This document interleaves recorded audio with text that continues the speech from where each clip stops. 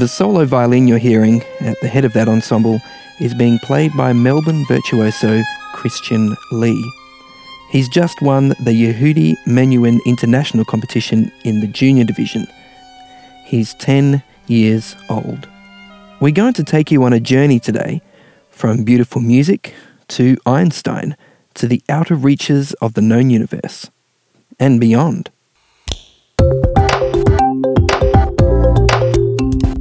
This is Signs of the Times Radio with Kent Kingston.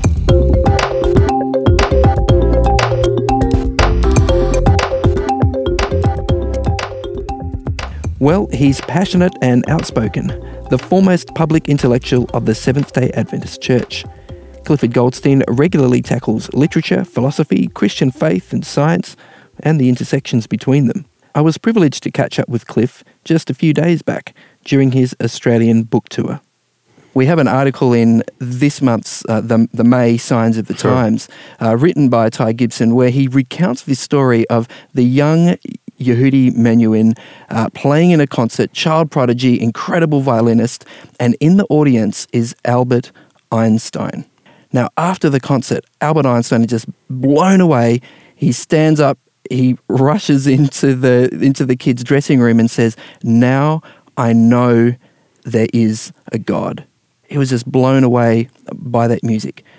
How does that work, Cliff? Like, here's an incredible physicist, a scientist, a man of science, one of the most incredible minds of the 20th century, and he sees God in music. What's going on there? I wasn't there. I don't know exactly what's in Albert Einstein's mind. I do know everybody after Einstein's death has tried to claim him. Yeah. Biblical Christians, religious Jews, secular atheists. And, Einstein said, well, now I know that there is a God. I'm not totally sure exactly what God he meant. Mm-hmm. But I do think what he was acknowledging was just the miracle of creation, of a human creating something. How could just a blob, if you're going to take an evolutionary standpoint, how could just a blob of matter, of evolved protoplasm, create something so beautiful like this? And also, Einstein worked with math. Everything was math. And as we know, that there's a lot of linkage between mathematics and music. You wouldn't think so, but there are. So without knowing exactly what he meant, and by the God that he meant, I have no doubt that he saw something transcendent in the music, something that just goes above physics, that goes above atoms and molecules. And for some people, then they just express that as God, as transcendent. So as I said, I can't be too dogmatic about exactly what Einstein meant by that. I've read a lot about Einstein and so forth, but that's my guess as to what was going on. So. Apparently he said that E=mc² was in some way a musical expression. Apparently he said he did his best thinking playing Mozart on the violin. Well, so, yeah, I can understand that because I do my best writing listening to music. Oh, there you go. And there's just something, mathematicians often sometimes talk about beautiful mathematics. And they'll say mathematics is beautiful. Now, I am not a mathematician, so I'm not totally sure what that means, though I think I have a little bit of an understanding. There's a symmetry, there's a balance, there's something there that it's very rational. Mathematics is, in one level, it's exceeding rational, though on the other hand, it's fascinating that in the 20th century, some of the world's greatest mathematicians tried to put mathematics on a purely logical foundation and have failed. And to this day, humanity has not been able to build an absolute, solid, rational, immovable, logical foundation for mathematics, which means to a certain degree, even mathematics has to be taken on faith, which is very interesting. So, so something there is something in the world of mathematics where mathematicians do see beauty. And I remember one famous mathematician named Hardy, he once said, "I reject any ugly mathematics." Oh, okay. And he says only beautiful mathematics works, and some would argue seems to describe reality, which is very fascinating. Wow. How does that work? Well, Exactly, yeah. That is, I guess, what I'm wondering. I mean, does the reality of mathematics and the fact that there is symmetry there is beauty there is balance, does it suggest that we live in a universe that has some sort of order at its foundation or in its structure somehow? Well, I think the mere fact of modern science, the mere fact that we do science works on the assumption that there is a certain rationality. There is a certain order. It can be investigated, it can be discovered, it can be described. Yeah, exactly, and described, not explained. That's it's very hard to explain, but to be described. So, some have argued, and I'm not saying I necessarily buy the argument, but some have argued and said, why did modern science arise in, quote, Christian Europe? Okay, and the argument has been, well, it's because with the Christian background, the Christian God implies a rational God who created a rational, ordered world that rational beings, using their reason, using common sense, using empirical evidence, can uncover. And now whether it's probably one of those things, there's some truth to it. Yeah. Because you got to ask yourself, some say really modern science began with the ancient Greeks 450 years, 500 years before Christ, who knew nothing about the God of the Christians. And so there's some truth to that, but it is sort of amazing that, I'll give you one of the fascinating things was, all our life we always have been taught, and for centuries, people have taught Euclidean geometry. Parallel lines never meet, and so forth, the postulates of Euclid. And for 1,500, 1,800, 1,000 years, whatever, these were used. They worked. They made accurate predictions. Immanuel Kant even argued that this is how we think. In fact, it was said that above Plato's academy, he had a sign saying, "Let only those who do geometry enter here." Wow. And it was the idea that, this is pure rational thinking. And you could apply some of the concepts of Euclidean geometry to rational thought. And to a certain degree, it worked. That's only one side of the equation, though, isn't it? Because on the other side, we have things like quantum physics. Oh, wow, you're a whole new. That just doesn't seem to match this ordered thing. Like, is it a wave or is it a particle? Oh, it's kind of both. Is it here or is it there? It's kind of in both places. And then you wrote an article in Signs of the Times, quite recently about the issue of free will and love and things like this. If our universe is so ordered and so structured, where's the room for love and free will? And well, that's $1 million question. People have debated that for a long time, and even to this day, it's one of the most highly contended philosophical. If you were to ask me from a purely philosophical way, I can't prove free will. Okay, but I take free will on faith. I'm a born-again Christian, believe Scripture. My religion makes absolutely no sense to me without the reality of free will. The fact that I can't prove it from physics or from psychology or from philosophy is somewhat irrelevant to me. But, there's whole dimensions that mathematics and this stuff just doesn't seem to explain. And that's what I think was going on with Einstein at that time. I mean, he just got a glimpse of the transcendence there that just doesn't make sense in a purely... There's just too many things that just don't make sense in the purely naturalistic, materialistic world of, say, Richard Dawkins. There are things that, it just is very hard for that model like to explain. Beauty, for example? Yeah. I mean, how does that fit in? It's funny, there's always trying to find an evolutionary answer for everything, everything. And even atheists and evolutionists sometimes find that a little ridiculous. But what is the functional purpose of beauty? Yeah. How does it fit in? If anything, you'd think something is uglier, the less something would bother it, you know? And yet there's beauty all around. It's just astonishing. I still remember my little boy. He was just, at one point, this was years ago, he was 3 or 4, and my wife opened up a book. It showed a picture of a lake in Switzerland.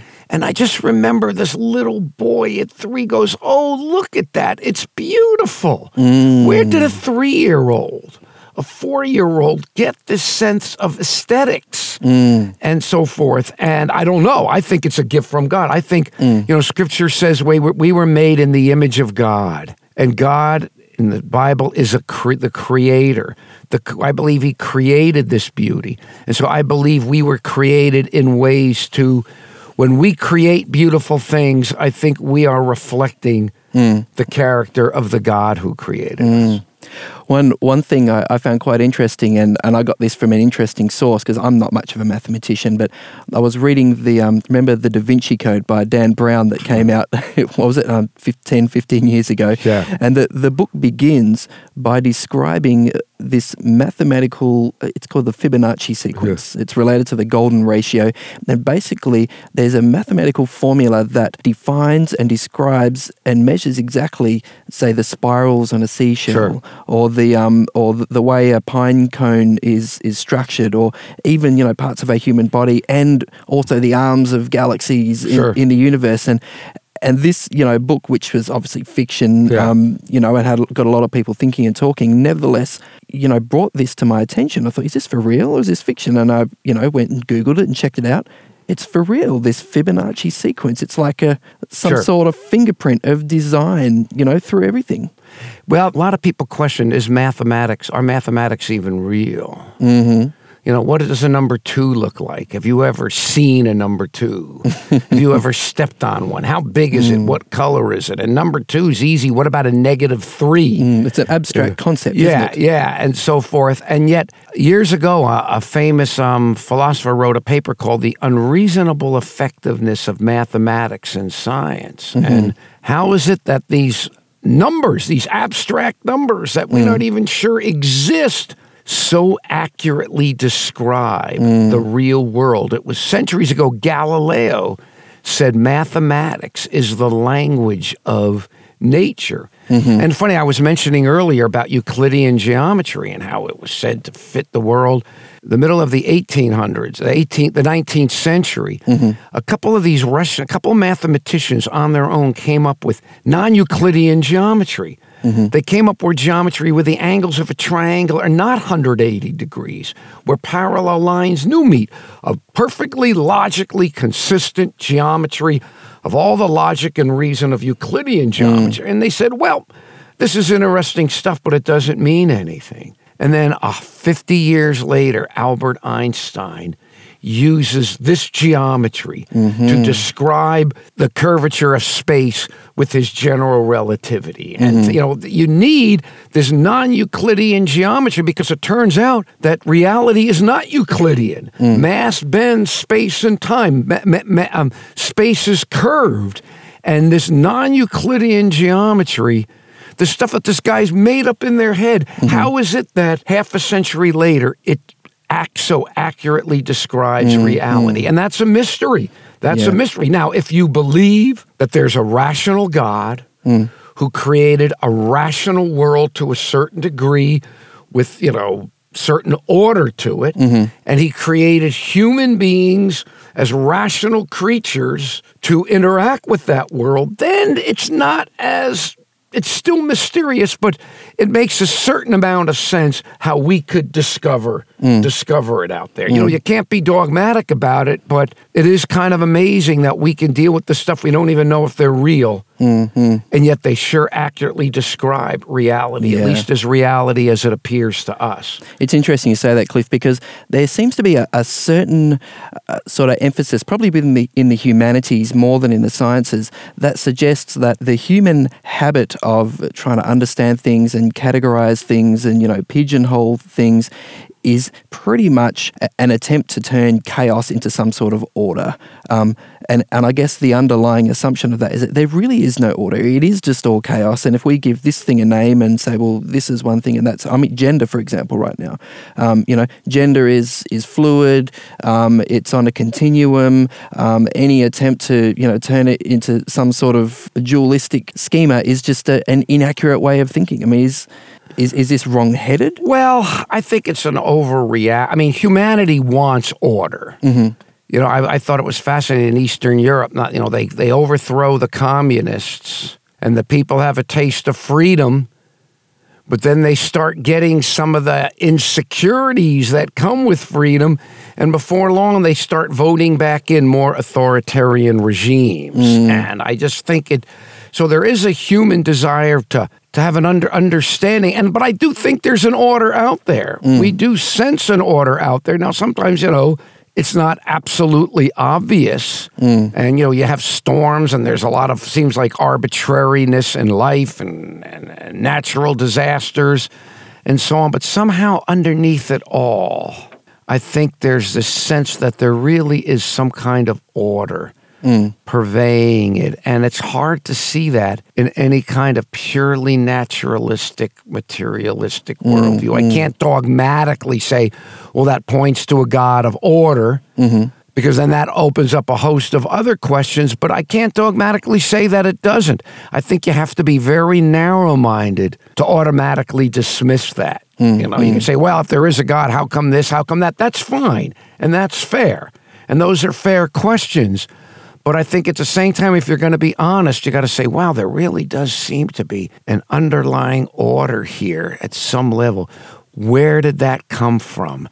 How did that get here? And the idea of a creator God who made it is not ludicrous on the face of it. It's certainly a reasonable assumption, whether you necessarily buy into it or not. And I think this is the rub, really, isn't it? Because in academia today, in the the tertiary sector, within sciences, within the humanities, what you're suggesting that there is some sort of created order, that God is behind everything. I mean, that's derided. Yeah. That's mocked. The idea of being a creationist or believing in intelligent design is laughable for a lot of people. Well, It's true, but this is really based on certain assumptions. Okay, people have that view. They bought into the modern worldview, a modern atheistic, purely materialistic view of the world. See, there's nothing in science that says there cannot be a God or there is no God, okay? To argue that is a purely philosophical assumption that somebody brings in. And unfortunately, that has been brought into almost all of academia, almost all, as you're saying, the whole educated world, and they've bought into the Darwinian worldview, and even it's an assumption. The whole Darwinian process was built on certain assumptions, and I happen to think they were false assumptions. In fact, I've got a new book out called Baptizing the Devil. Yes, a very provocative title. Why did you choose that? Well, what happened was, this is a book I'm writing about. It's basically about the philosophy of science, and I'm just trying to show people, every age has myths. And we look back at the old myths of people in the past, we think, how silly, how foolish. But you think we're the only age that doesn't believe in myths, and people say, no, we're beyond myths because we have science, and science leads to truth. See, that's the great myth of our age, that, well, it's science, therefore it's got to be truth. And I wrote this book to try to break the spell of scientism. There's this idea that if you're having a conversation with somebody and they say, but it's science, the implication is you need to bow down and genuflect and surrender any and all recalcitrant beliefs to it. And that's wrong. That's wrong, but that's one of the great myths of our time. And I was writing the book, and I'm in the book, and I'm just thinking at one point, because I'm writing this book to get people to question evolution. Okay, and it's not as solid as everybody makes it out to be. And I just thought, well, I was actually warning against theistic evolutions, those who try to meld Christianity and the Bible together. Well, it's interesting you say that, Cliff, because I think the majority of mainline Christian denominations today, they do see it that way. Yeah. And I mean, look, anyone with any sort of education is going to look up at the night sky and say, see that star up there? That light took, millions of light years to get to me. They will look at the layers of the rocks in the earth and they say, boy, that's deep. That goes down a long, long, long way. Sure. And the geological, teaching that, well, that's because it took a very long time to be there. Sure. It seems very reasonable. And some of the ways that creationists talk seem ridiculous. So, Sure.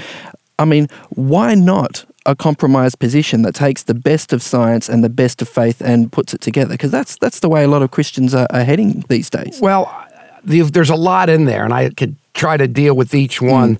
I'll say, though, and I deal with this in my book, I spend the first 2/3 of the book just showing that, hey, science isn't necessarily what you think it is. It's not as certain as you think. But then I deal with how silly Christians end up looking, trying to incorporate evolution into. Silly from whose point of view? Well, even silly from atheist points of view. I've got some atheists in here that say the Christians are laughable. Trying to make it fit. In some ways, I think people like Richard Dawkins have a lot more honesty and integrity than a lot of the Christians that are trying to make evolution fit. Because at least they're consistent. Yeah, but let's go back then to the rocks, okay? Because I deal with this in my book. No one's going to deny the layers of the rocks. No one's going to deny the fossils are in the rocks. The question is, though, how do you interpret what's there? The fossils don't say buried 800 million years ago, or so on. We're looking at this from today. And the evolutionary model is just one model. It's one model based on a host of presuppositions and assumptions, which none of them are apodictic. None of them are absolutely proven. And some evidence you have to be. There's some. Again, evidence. Carbon dating, radiometric dating. Well, the funny thing is the history of science is filled with. You've got examples of people having very good evidence, powerful scientific evidence for theories that we now believe are wrong. Okay, for that theories that back then there was powerful scientific evidence for this. And now we say, now it's wrong. So people could say, I have no doubt that evolutionists have what they believe is good evidence for their views. They might even have what many people would even say is good evidence. But good evidence is not the same thing as proof that it is. And I just contend that it's wrong. I just contend, I contend that any honest reading of Scripture does not allow for billions of years of evolution. I'd say be honest. If you're going to say, even if you're a Christian, you could say, all right, look, I believe in the Word of God, but in the light of modern science, I need to say that the first 11 chapters of Genesis are absolutely, totally wrong and really teach us nothing or allegorical origin. Or mythical in some way. Yeah, and but however, when you really, if you look at Scripture closely, I don't think Scripture really allows that. And when you do that, you destroy, for example, a lot of theistic evolutionists say there is no Adam. Forget the idea of a sinless Adam. Forget it. It's just utterly impossible in the model of origins that we as evolutionists have. But nevertheless, geneticists, in looking at the different nations and ethnic groups of the world, they point to a common ancestor, don't they? Well, what you got, I don't know enough about that. I've heard that. But see, here's where you got to be careful. Here's where I think Christians make a mistake. And I don't deal with that in my book so much, but maybe I should have. We love it when there's scientific evidence points to affirms what we believe. And we grab onto it with both hands. Yeah, and I'm very leery of scientific claims to truth. In fact, I deal with a whole section in my book. There's a whole wing of a philosophy of science which says science has nothing to do with finding truth. Science is only about measuring, about making models, about making predictions, about manipulating nature, and that the whole idea of whether the theory is true or not, or whether this is truth, that's not science, that's metaphysics, that's something else entirely. There's a lot of people who believe that, and yet the average person doesn't understand that. The average person, well, it's science and the theory works, therefore it has to be true. I have a chapter in my book called Good But Not True, where I create a well-known philosopher of science who says a theory could be good but not true. And that's mind-boggling because we're not used to thinking of bad theories as being good.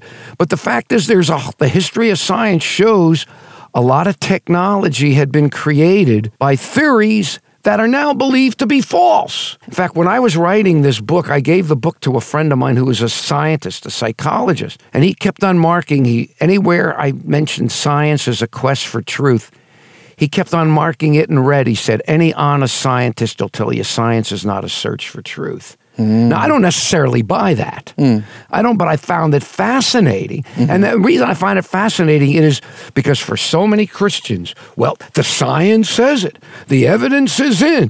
The evidence for the long ages and the evolution. And I would still say on every one of that bit of evidence, you look at it, and at some point, they're going to have, well, we believe this because of this, and we believe this because of that, and they're going to go down, and then at one point, their justification for it stops. Said, well, we've got to take that on faith. We've got to build on certain assumptions.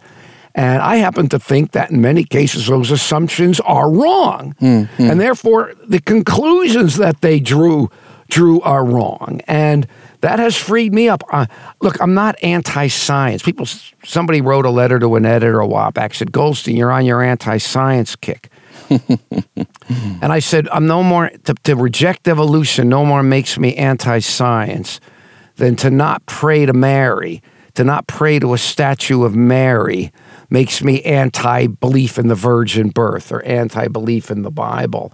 I mean, I understand science and respect science, but I don't have to bow down and kowtow to everything that it creates. And again, the myth of our age, I believe, is, well, science says it, therefore it's got to be true. Science says billions of years, long ages, evolution, and all these scientists say it, therefore it's got to be true. I'm free from that. I'm free from that. It means nothing to me anymore.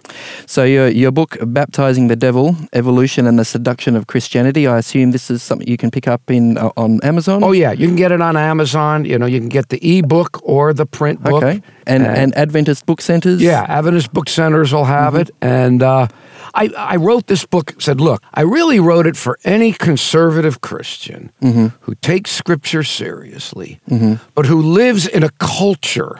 And, we've all impacted by our culture. Okay, nobody escapes it. I don't escape it. You don't escape it. An atheist doesn't escape it. No Christian escapes it. It's reality. But in our culture, we're inundated with this idea of scientism. The idea that science says it, it's true, it's correct. We're inundated with this evolution. It's proven, there's no doubt, and so forth. And I just tried to show people, hey, take a closer look at this. You don't necessarily have to buy into this. And it might help some people. Some people might read the book and say, what a bunch of nonsense. But I'd still like to believe that I think others who are seeking, who might be able to say, hey, this truly gives me something to think about. And the irony is the vast majority of research I did in this book on the philosophy of science, I got from people who are atheists and or evolutionists. Okay. Practicing philosophers of science truly understand the limitations of science. Wow. They understand it's nowhere near as certain as you think. And when people say, well, the science works. But the fact of the matter is you've got a whole long history of scientific theories that work, that make accurate predictions that are now believed wrong. Or incomplete in some way. Yeah, or incomplete. Yeah. I mean, even right now, our cell phones use quantum physics. Nobody has a clue as to what's really going on out there, but the science works. But they work, yeah. And that's, for some people, that's fine. What is really going on at the quantum level? But, some people want to find truth. And when you use science to start looking for truth, that's when you run into a whole host of struggles that most people don't realize. Wow.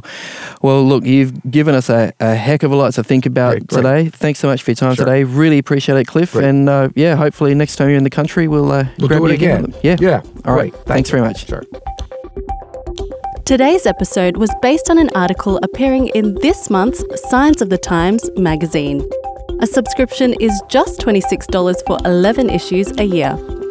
To find out more, visit scienceofthetimes.org.au. Signs of the Times has been published in Australia since 1886 and is proudly produced by Adventist Media.